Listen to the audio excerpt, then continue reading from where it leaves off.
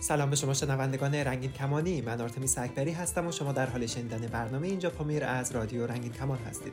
اینجا پامیر وضعیت رنگین کمانی‌های افغانستانی رو در افغانستان و ایران و سراسر دنیا بررسی میکنه و صدای اونها رو به گوش شما میرسونه. آفتابی در شبستان دلم، آفتابی روی بام منزلم، تو اگر دریا شوی من ساحلم، ای تپش‌های پرآواز دلم، ای تپش‌های پرآواز دلم، تو بگو عاشقمی که بگو عاشقتم، بگو عاشقمی که بگو عاشقتم، تا نفس هست مرا عاشقی صادقتم، تو بگو عاشقمی، بله عاشقتم، بله عاشقتم. در این قسمت از برنامه علی عارفی میزبان برنامه 2 قدم اونورتر و از بنیان گذاران و مدیر مسئول بخش پناهجویان و پناهندگان سازمان افغان LGBT مهمان ماست تا درباره تازه ترین تغییرات در سیستم پناهجویی و مهاجرتی اتحادیه اروپا و تاثیر آن بر پناهجویان رنگین کمانی گفتگو کنیم.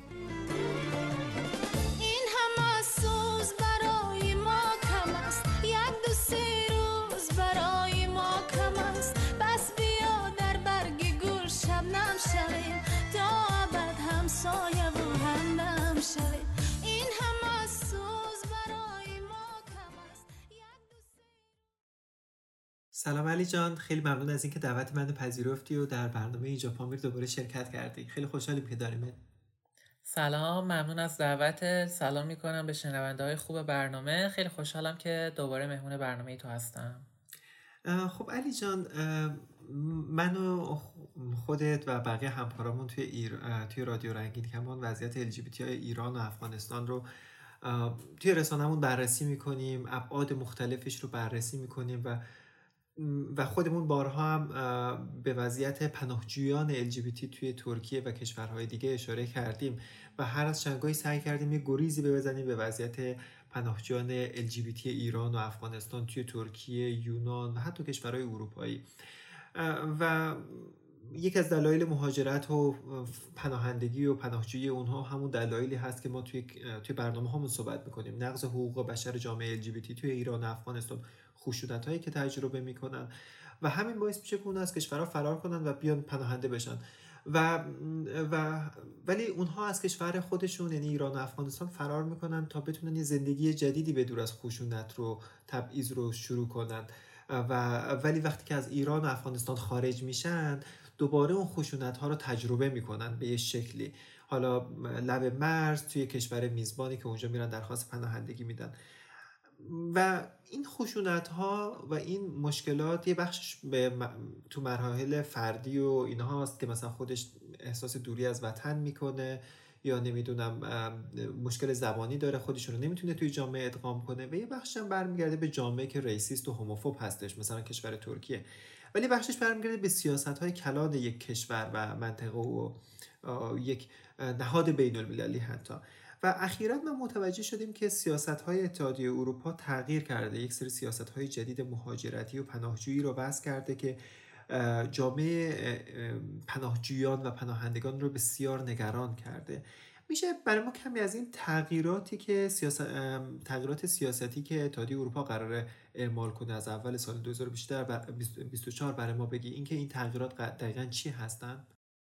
تغییراتی که در دست اقدام دارن البته هنوز به تصویب نرسیده، تا قبل از ژوئن 2024 احتمال تصویبش هست، ولی طرحی که قراره بررسی کنن این که پناهجویانی که قصد ورود به اتحادیه اروپا رو دارن قراره به 2 گروه تقسیم کنن. گروه اول کسانی هستن که از کشورهایی میان که از نظر اتحادیه اروپا امن تلقی میشن و یا اینکه زیر 20% قبلا در اتحادیه اروپا شانس قبولی داشتن پناهجویانی که از اون کشورها می اومدن. کسانی که وارد اتحادیه اروپا میشن این گروه در همون کشورهای مرزی که ازش ورود پیدا کردن مثل قبرس، مثل یونان، مثل ایتالیا، مثل اسپانیا، اینها همونجا نگه داشته میشن و ظرف 3 ماه درخواستشون بررسی بشه، نتیجهش بیاد و اگر نتیجهش منفی بود اینها باید کشور رو ترک کنن و به کشور خودشون یا کشور امنی که از اون اومدن باز فرستاده میشن. مثلا اگر از تونس اومدن به تونس برگردونده میشن، اگر از ترکیه اومدن به ترکیه برگردونده میشن. چرا؟ چون اتحادیه اروپا یک سری کشورهایی که هم‌مرز هستن با اروپا رو امن قرار تلقی کنه، مثل تونس که همین هفته قبل ما دیدیم که یک قراردادی بین اتحادیه اروپا و تونس منعقد شد که در ازای دریافت مقادیری پول تونس قبول میکنه که بیشتر از مرزهای اتحادیه اروپا مراقبت کنه و مانع در واقع ورود پناهجویانی بشه که از کشورهای آفریقایی قصد ورود به اروپا و بالاخص کشور اسپانیا رو دارن. از اون طرف ما دسته دوم رو داریم، گفتیم که دو دستن. کسانی هستن که همچنان در واقع اروپا کشورهای اونها رو کشورهای ناامن در نظر میگیره. این افراد همچنان اجازه ورود به در واقع اتحادیه اروپا رو دارن و میتونن درخواست پناهندگی بدن. منتها اینجا هم اما اگرهایی وجود داره و یک سری خلاهای قانونی گذاشته که میتونن کشورها از اونها استفاده کنن تا در واقع با اون پناهندگانی هم که از کشورهای ناامن اومدن، مثلا افغانستان، مثلا حالا یا هر کشور دیگه که ناامن تلقی میشه، که اونها رو هم مشابه رفتاری باشون انجام بدن که گروه اول رو انجام میدن. یعنی میگن که چون شما از یک سری کشورهای امن عبور کردین، پس شما هم باید باز پس فرستاده بشید به همون کشورها. یعنی دست کشورها رو باز میذاره تا هر رفتاری که میخوان با این پناهجویان انجام بدن، حتی اگر از کشورهای ناامن و جنگ زده میان یا از کشورهای میان که مثلا برای گروههای آسیب پذیر مثل زنان، مثل جامعه LGBTQ+، مثل گروههای اتنیکی، مثل گروههای مذهبی خطرناکه و خطر بالقوه مرگ رو برای اونها داره. گفتیم که این افراد میتونن بیان و درخواست پناهندگیشون رو ثبت کنن. اینجا یک سری در واقع اما اگرها وجود داره برای کشورها باید این پناهجویان رو بپذیرن، مخصوصا از کشورهایی که در واقع با جمعیت بالایی از پناهجو مواجهن، چون کشورهایی مثل یونان، مثل اسپانیا، مثل ایتالیا در واقع مبدأ ورود پناهجویان به اتحادیه اروپا هستن. به خاطر همین با انبوهی از جمعیت افراد پناهجو اونجا مواجهن. برای همین توی این طرحی که قرار تصویب بشه به تمام 27 عضو، نمیدونم 27 تا بودیم یا 28 تا، فکر کنم بریتانیا رفت شدیم 27 تا. آره 27 تا. این 27 کشور باید به طور مساوی تمام افراد رو بردارن و تقسیم میشه از این به بعد از تاریخ تصویب این طرح، که دیگه به عهده شخص پناهجو نیست که تصمیم بگیره خودش کجا بره، بلکه این کشورها هستن که تصمیم میگیرن که شما به عنوان فردی که وارد اتحادیه اروپا شدید به کدوم کشور فرستاده بشید. و اگر کشوری نخواد در واقع قبول کنه که این پناهجو رو برداره، باید در ازای اون پناهجو مبلغی رو بپردازه. صحبت از 20,000 یورو هست به ازای هر شخص پناهجو.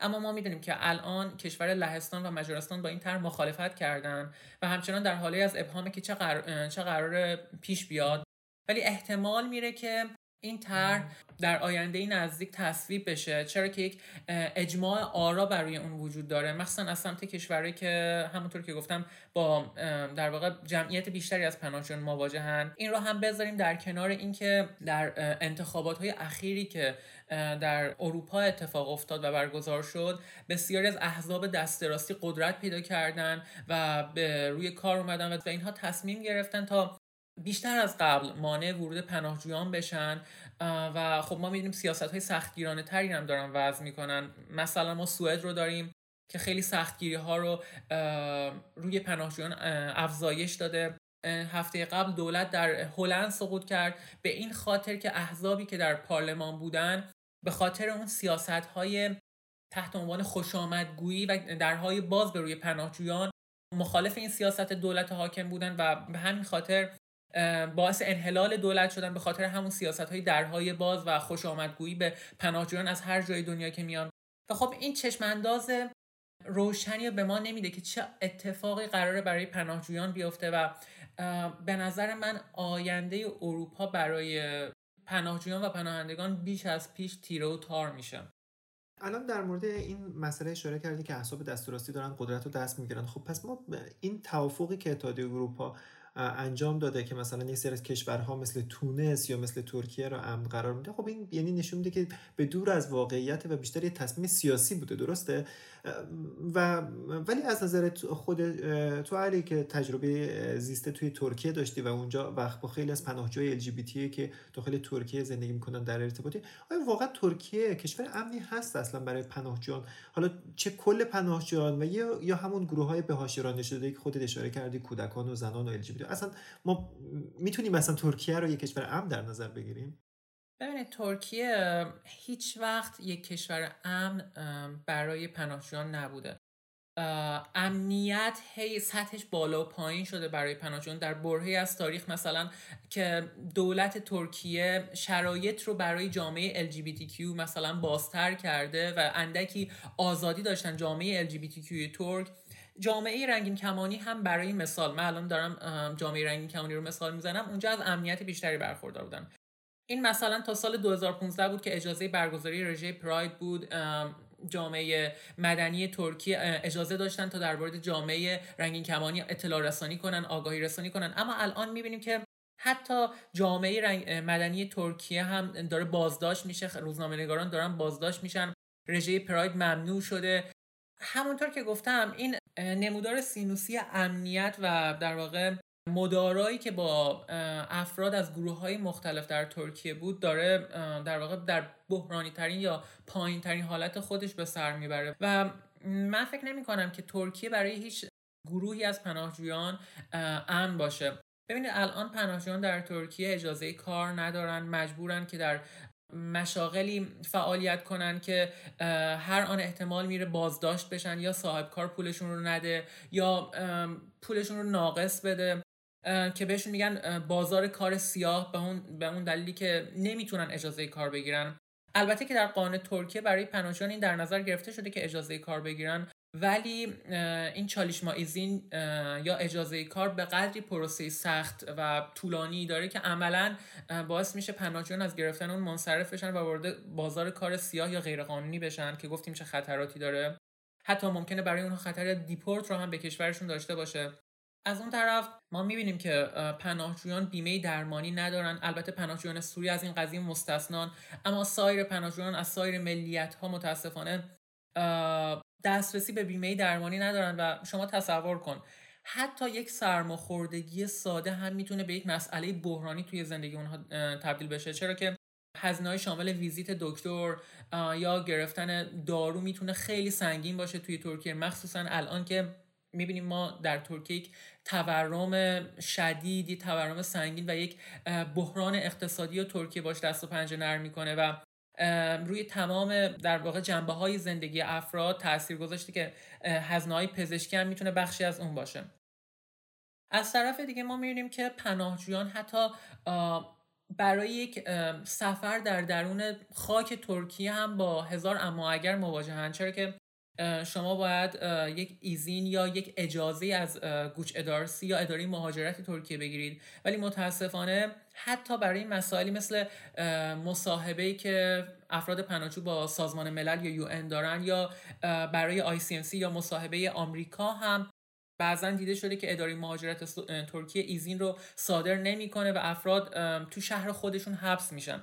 حالا این تیکه های پازل رو وقتی شما بذارید کنار هم یک تصویر کلی به شما میده که چقدر اوضاع توی ترکیه بحرانی است.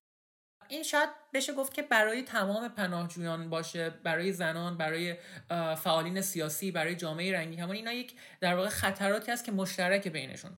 اما وقتی مشخصا ما جامعه هدفمون که جامعه رنگین کمانی باشه رو نگاه کنیم، میبینیم که خطرات برای اینها مضاعف و دوچندانه، چرا که جامعه ترکیه جامعه مذهبی هست و در واقع تحمل چندانی نداره تا شما رو با بیان جنسیتی متفاوت مثلا در خیابان‌ها مشاهده کنه. اگر شما مثلا میکاپ داشته باشین، اگر شما بیان جنسیتی متفاوتی داشته باشید، به فرض پرسینگ داشته باشید یا موی خودتون رو رنگ کنید، ممکنه ضرب و شتم بشین، ممکنه صاحب کار شما رو از کار اخراج کنه، ممکنه اصلا هیچ جا به شما خونه اجاره ندن و خب اینها خطراتیه که وقتی ما فوکس میکنیم روی جامعه رنگین کمانی میبینیم جدای از اون مثلا اجازه کار و جدای از اون بیمه درمانی و جدا از اون اجازه خروجی از شهر هست که همگان ندارن و متاسفانه برای جامعه رنگین کمانی به دلیل هویت متقاطعی که دارن تبعیض‌ها مضاعف و دوچندانه. پس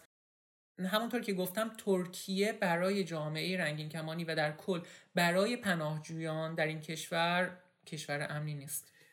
خب با توجه به همه این شرایطی که خود توضیح داده که یعنی پناهجوها حتی اساسی ترین حقوق خودشون رو ندارن توی ترکیه، خب همین ها باعث میشه که پناهجویان اصلا تصمیم بگیرن از ترکیه خارج بشه. ما خودمون تو رادیو پیام‌های زیادی دریافت کردیم که پناهجوها سعی کردن خودشون رو از مرز ترکیه رد کنن برسونن به اتحادیه اروپا. تو خود برنامه خودت هم یک نفری بود که همین کار رو می‌خواست انجام بده و از ترکیه خارج بشه و پیام‌های اینچنینی زیادی دریافت می‌کنیم. اما این سیاست‌های اینچنینی اتحادیه اروپا، مخصوصا این سیاستی که خود توضیح دادی قرار اعمال بکنه به زودی، خب پس خودشون میدونن این شرایطه اما چشماشون رو از امن بستن، این تصمیم سیاسیه. ولی به نظر خودت این باعث نمیشه که خشونت مرزی علیه پناهجویان، مخصوصا پناهجویان رنگین کمانی، افزایش پیدا کنه؟ من میدونم که خودت در مورد همین خشونت مرزی صحبت‌های زیادی داشتی با بقیه، میشه در مورد این مسئله هم بیشتر صحبت کنی؟ همونطور که گفتیم پناهجویان توی ترکیه توی برزخی به سر میبرن. از یه طرف آمار بازسکان سال به سال داره کاهش پیدا میکنه و متاسفانه پناهجویان چشمانداز روشنی نمیبینن که کی قراره از این وضعیت نابسامانی که درش هستن به سر ببرن و همین باعث میشه که ترغیب بشن مسیرهای ناامنی رو جایگزین کنن برای اینکه از این کشور خارج بشن و خودشون رو به کشورهای امن اروپایی برسونن. خیلی هاشون دست به دامن قاچاقبرهای انسان میشن که اونها رو از مسیرهای ناامن سعی دارن به کشورهای اروپایی برسونن. بماند که خود این قاچاقبرها خیلی وقتا سوء استفاده های جسمی و جنسی از این افراد میکنن، پولشون رو میدزدن. خیلی زیادی داشتیم که آزار و اذیت جنسی به افراد رسوندن طی مسیر. و خب پناهندگان متاسفانه چاره جلوی روی خودشون نمیبینن در راه خودشون، جدا از این که دست به دامن این افراد و این مسیرهای خطرناک بشن. اما صحبت از خشونت مرزی کردیم. متاسفانه وقتی صحبت از مسیرهای قاچاق میشه اولین چیزی که به ذهن آدم میاد همین خشونت ها، چرا که ما گزارش های زیادی داشتیم. خود من توی برنامه با یه شخصی مصاحبه میکردم که تصمیم داشت که از راه یونان خودش رو به آلمان برسونه و متاسفانه پلیس مرزی در واقع یونان موقعی که این شخص رو بازداشت کرده بود نه تنها این شخص رو مورد ضرب و شتم قرار داده بود، نه تنها گوشی این فرد رو، نه تنها تمام دارایی این فرد رو ضبط کرده بود، بلکه مجبور کرد این فرد رو توی زمستون برهنه بشه، لباساشو کامل در بیاره و متاسفانه به دلیل بیان جنسیتی این فرد یک فرد ترنس بود از جامعه رنگین کمانی، بدن اون رو دستمالی کردن، به شدت در واقع برای اون در واقع آسیب‌هایی رو ایجاد کردن که هنوز هم که من با این شخص در ارتباطم، این شخص داره تراپی میگیره. این شخص هنوز نتونسته اون خشونت مرزی رو که توسط پلیس مرزی یونان برش اتفاق افتاده فراموش کنه. و خب ببینید از این طرف ما اتحادیه اروپا رو داریم که داره این فشار رو وارد میکنه که پناهجویان ورود نکنن به اتحادیه اروپا. از این ور ترکیه رو داریم که شرایط رو داره روز به روز سخت‌تر میکنه و از این ور پناهجویی که این وسط گیر افتاده و نمیدونه چیکار کنه. وقتی میخواد از ترکیه بیاد بیرون با خشونت مرزی پلیس یونان مواجه میشه و وقتی هم به ترکیه باز پس میگرده این شرایط رو در ترکیه تجربه میکنه. و همین دلیل هست که ما میبینیم آمار خودکشی و آمار افسردگی بین جامعه رنگین کمانی همین حالا هم در ترکیه افزایش پیدا کرده. ما شاید هفته‌ای نباشه که خبر مثلا خودکشی یا خبر ضرب و جرح یک فرد کویر رو توسط خودش نشنویم که به خودشون آسیب زدن، یا آمار افسردگی چقدر بین جامعه کویر بالا رفته. ما توی هم خودت توی برنامه که اینجا پامیر با افراد کویر افغان مصاحبه میکنی، هم من میشنویم که خیلی حس ناامیدی بینشون موج میزنه، چرا که نمیدونن چی کار باید بکنن. و من فکر میکنم که تمام اینها دلیلی هست که اونها حتی با علم به این که خشونت در راهشون اتفاق میفته از طرف پلیس مرزی یونان، حتی اگر جلوتر برن کشورهای بالکان، بوسنی، مونتنگرو، کشورهای دیگه هم که اونجا هم پلیس ها این خشونت ها رو اعمال میکنن، با علم به این خشونت ها باز حاضرن جونشون رو به خطر بندازن، باز حاضرن که وارد این مسیر بشن، اما تو برزخی مثل ترکیه نمونن. متاسفانه همینجور که خودت گفتی، یعنی توی شرایط قرار گرفتن که نه راه پیش دارن نه راه پس دارن، نمیتونن تو ترکیه بمونن، نمیتونن کشورهای خودشون برن و جلو هم که میرن این خشونت‌ها رو تجربه میکنن. نمیدونم اخیراً خودت توی شورای اروپا داخل ایتالیا بودی و داخل بلژیک و در مورد همین مسئله صحبت‌هایی کردی و همه اینها رو منتقل کردی. به نظر خودت آیا چشم‌انداز یک چیزی میبینی تو آینده که بلکه شرایط مقدار بهتر بشه، یا اینکه نه فکر میکنی شرایط روز به روز داره بدتر و بدتر میشه؟ خب شورای اروپا برای پناهندگان که سازمان افغان LGBT هم بخشی از اون هست، متشکل از 118 سازمان مختلف از سراسر اروپا و خارج از اروپا است که سازمان ماست، سازمان افغان LGBT هم به تازگی عضوی از اون شده. تلاش داره تا در واقع آگاهی رسانی کنه، افکار عمومی رو هوشیار کنه نسبت به این طرحی که به زودی قرار تصویب بشه و امید داره که با این تاثیرگذاری بر افکار عمومی مانع این بشه که این طرح در اتحادیه اروپا تصویب بشه و سعی داره تا جلوی این خشونت رو بگیره. کارهای مختلفی داره انجام میشه، از طریق ایجاد کمپین، از طریق برگزاری میتینگ های مختلف، از طریق همونطور که گفتم تاثیر بر مدیا و از طریق اینکه بر افکار عمومی فشار بیارن تا با نمایندگان پارلمان خودشون تماس بگیرن و از اونها بخوان تا مانع این تصویب این طرح بشن. هرچند تمام این تلاشات داره صورت میگیره، اما من فکر نمی کنم که اراده جدی برای در واقع متوقف کردن این طرح وجود داشته باشه، چون همونجور که گفتم قدرت گرفتن احزاب دست راستی توی اروپا باعث شده تا این طرح بیشتر بهش فشار بیاد تا تصویب بشه، حتی با وجود مخالفت کشورهایی مثل لهستان و مجارستان. پس من فکر نمی کنم اتفاقی بیفته، ولی خب ما همه داریم تلاشمون رو میکنیم. دقیقاً بالاخره نمیتونیم دست روی دست بذاریم و کاری انجام ندیم و خیلی ممنون از خودت که داری تلاشتو میکنی و صدای جامعه LGBT رو انعکاس میدی. علی خیلی ممنونم اومدی بروزترین اطلاعات با ما به اشتراک گذاشتی توی برنامه اینجا پامیر. بخش بزرگی از شنوندگان ما از داخل ایران و افغانستان هستن و یه بخششون هم کسایی هستن که پناهجو هستن داخل ترکیه و بخشش هم همون پناهجویان افغانستانی هستن که داخل ایران پناهجو هستن، از افغانستان فرار کردن و یا یه عده‌ایشون هم کسایی هستن که حتی میخوان قصد خروج دارن و وقتی این خبرها رو میشنون میترسن و نگران میشن. به عنوان سوال آخر میخوام ازت بپرسم چه پیامی برای اون کسایی که داری که الان صدای تو رو میشنون؟ اولین چیز و مهمترین چیز که دلم میخواد بگم اینه که هیچ وقت امیدتون رو از دست ندین. قطعا روزای خوب در راه. همه ما این سختی ها رو کشیدیم، همه ما تجربه زندگی در ترکیه رو داشتیم، همه ما تو ایران زندگی کردیم و میدونیم در حال حاضر اونجا چی میگذره، میدونیم چه فشار مضاعفی رو جامعه LGBTQ ایرانی و افغانستانی دارن تجربه میکنن، مخصوصا جامعه LGBTQ افغان که میدونیم بعد از سقوط کشور خشونت‌های مضاعفی رو دارن تجربه میکنن، در پستوی خانه‌ها حبس شدن و هیچ در واقع شاید خیلی امیدشون کمرنگ‌تر شده. ولی من همچنان میگم که امیدتون رو از دست ندین.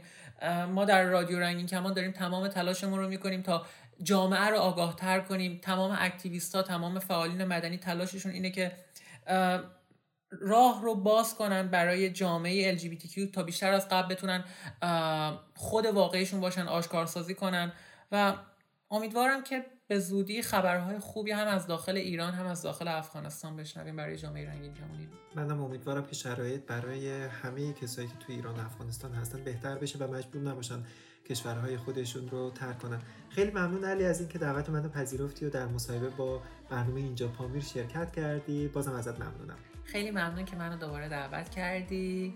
روزتون خوش. خوبی و خرابی تو را هیچ ندانم، این قدر بدانم که دیگر به تو نمانم. خوبی و خرابی تو را هیچ ندانم، این قدر بدانم که دیگر به تو نمانم.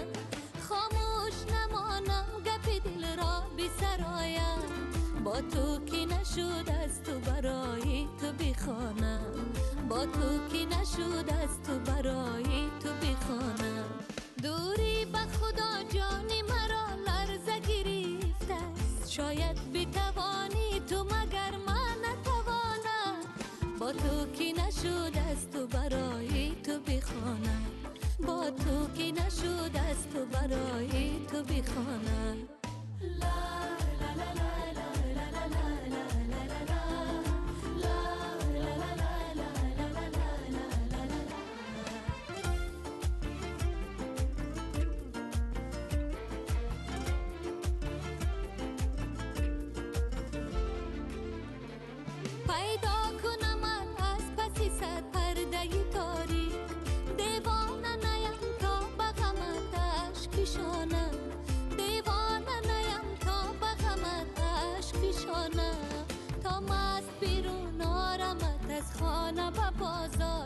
تا ماست بیرون آرمت از خانه به بازار، با هلهله خیش جهان را بتکانم، با هلهله خیش جهان را بتکانم.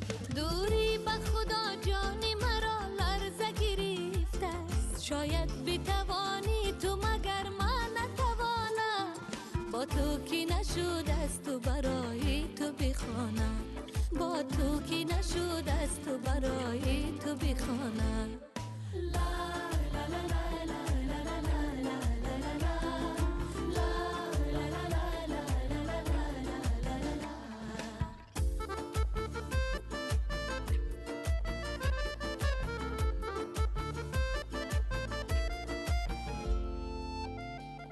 تا هر کی بداند که توی مال دلی من، از خانه تو را سوی خیابان بکشانم، از خانه تو را سوی خیابان بکشانم. تا هیچ کسی دوست کناری تو نباشد، تا هیچ کسی دوست کناری تو نباشد. خود را هم از این شهر حسودانه بیرانم، خود را هم از این شهر حسودانه بیرانم.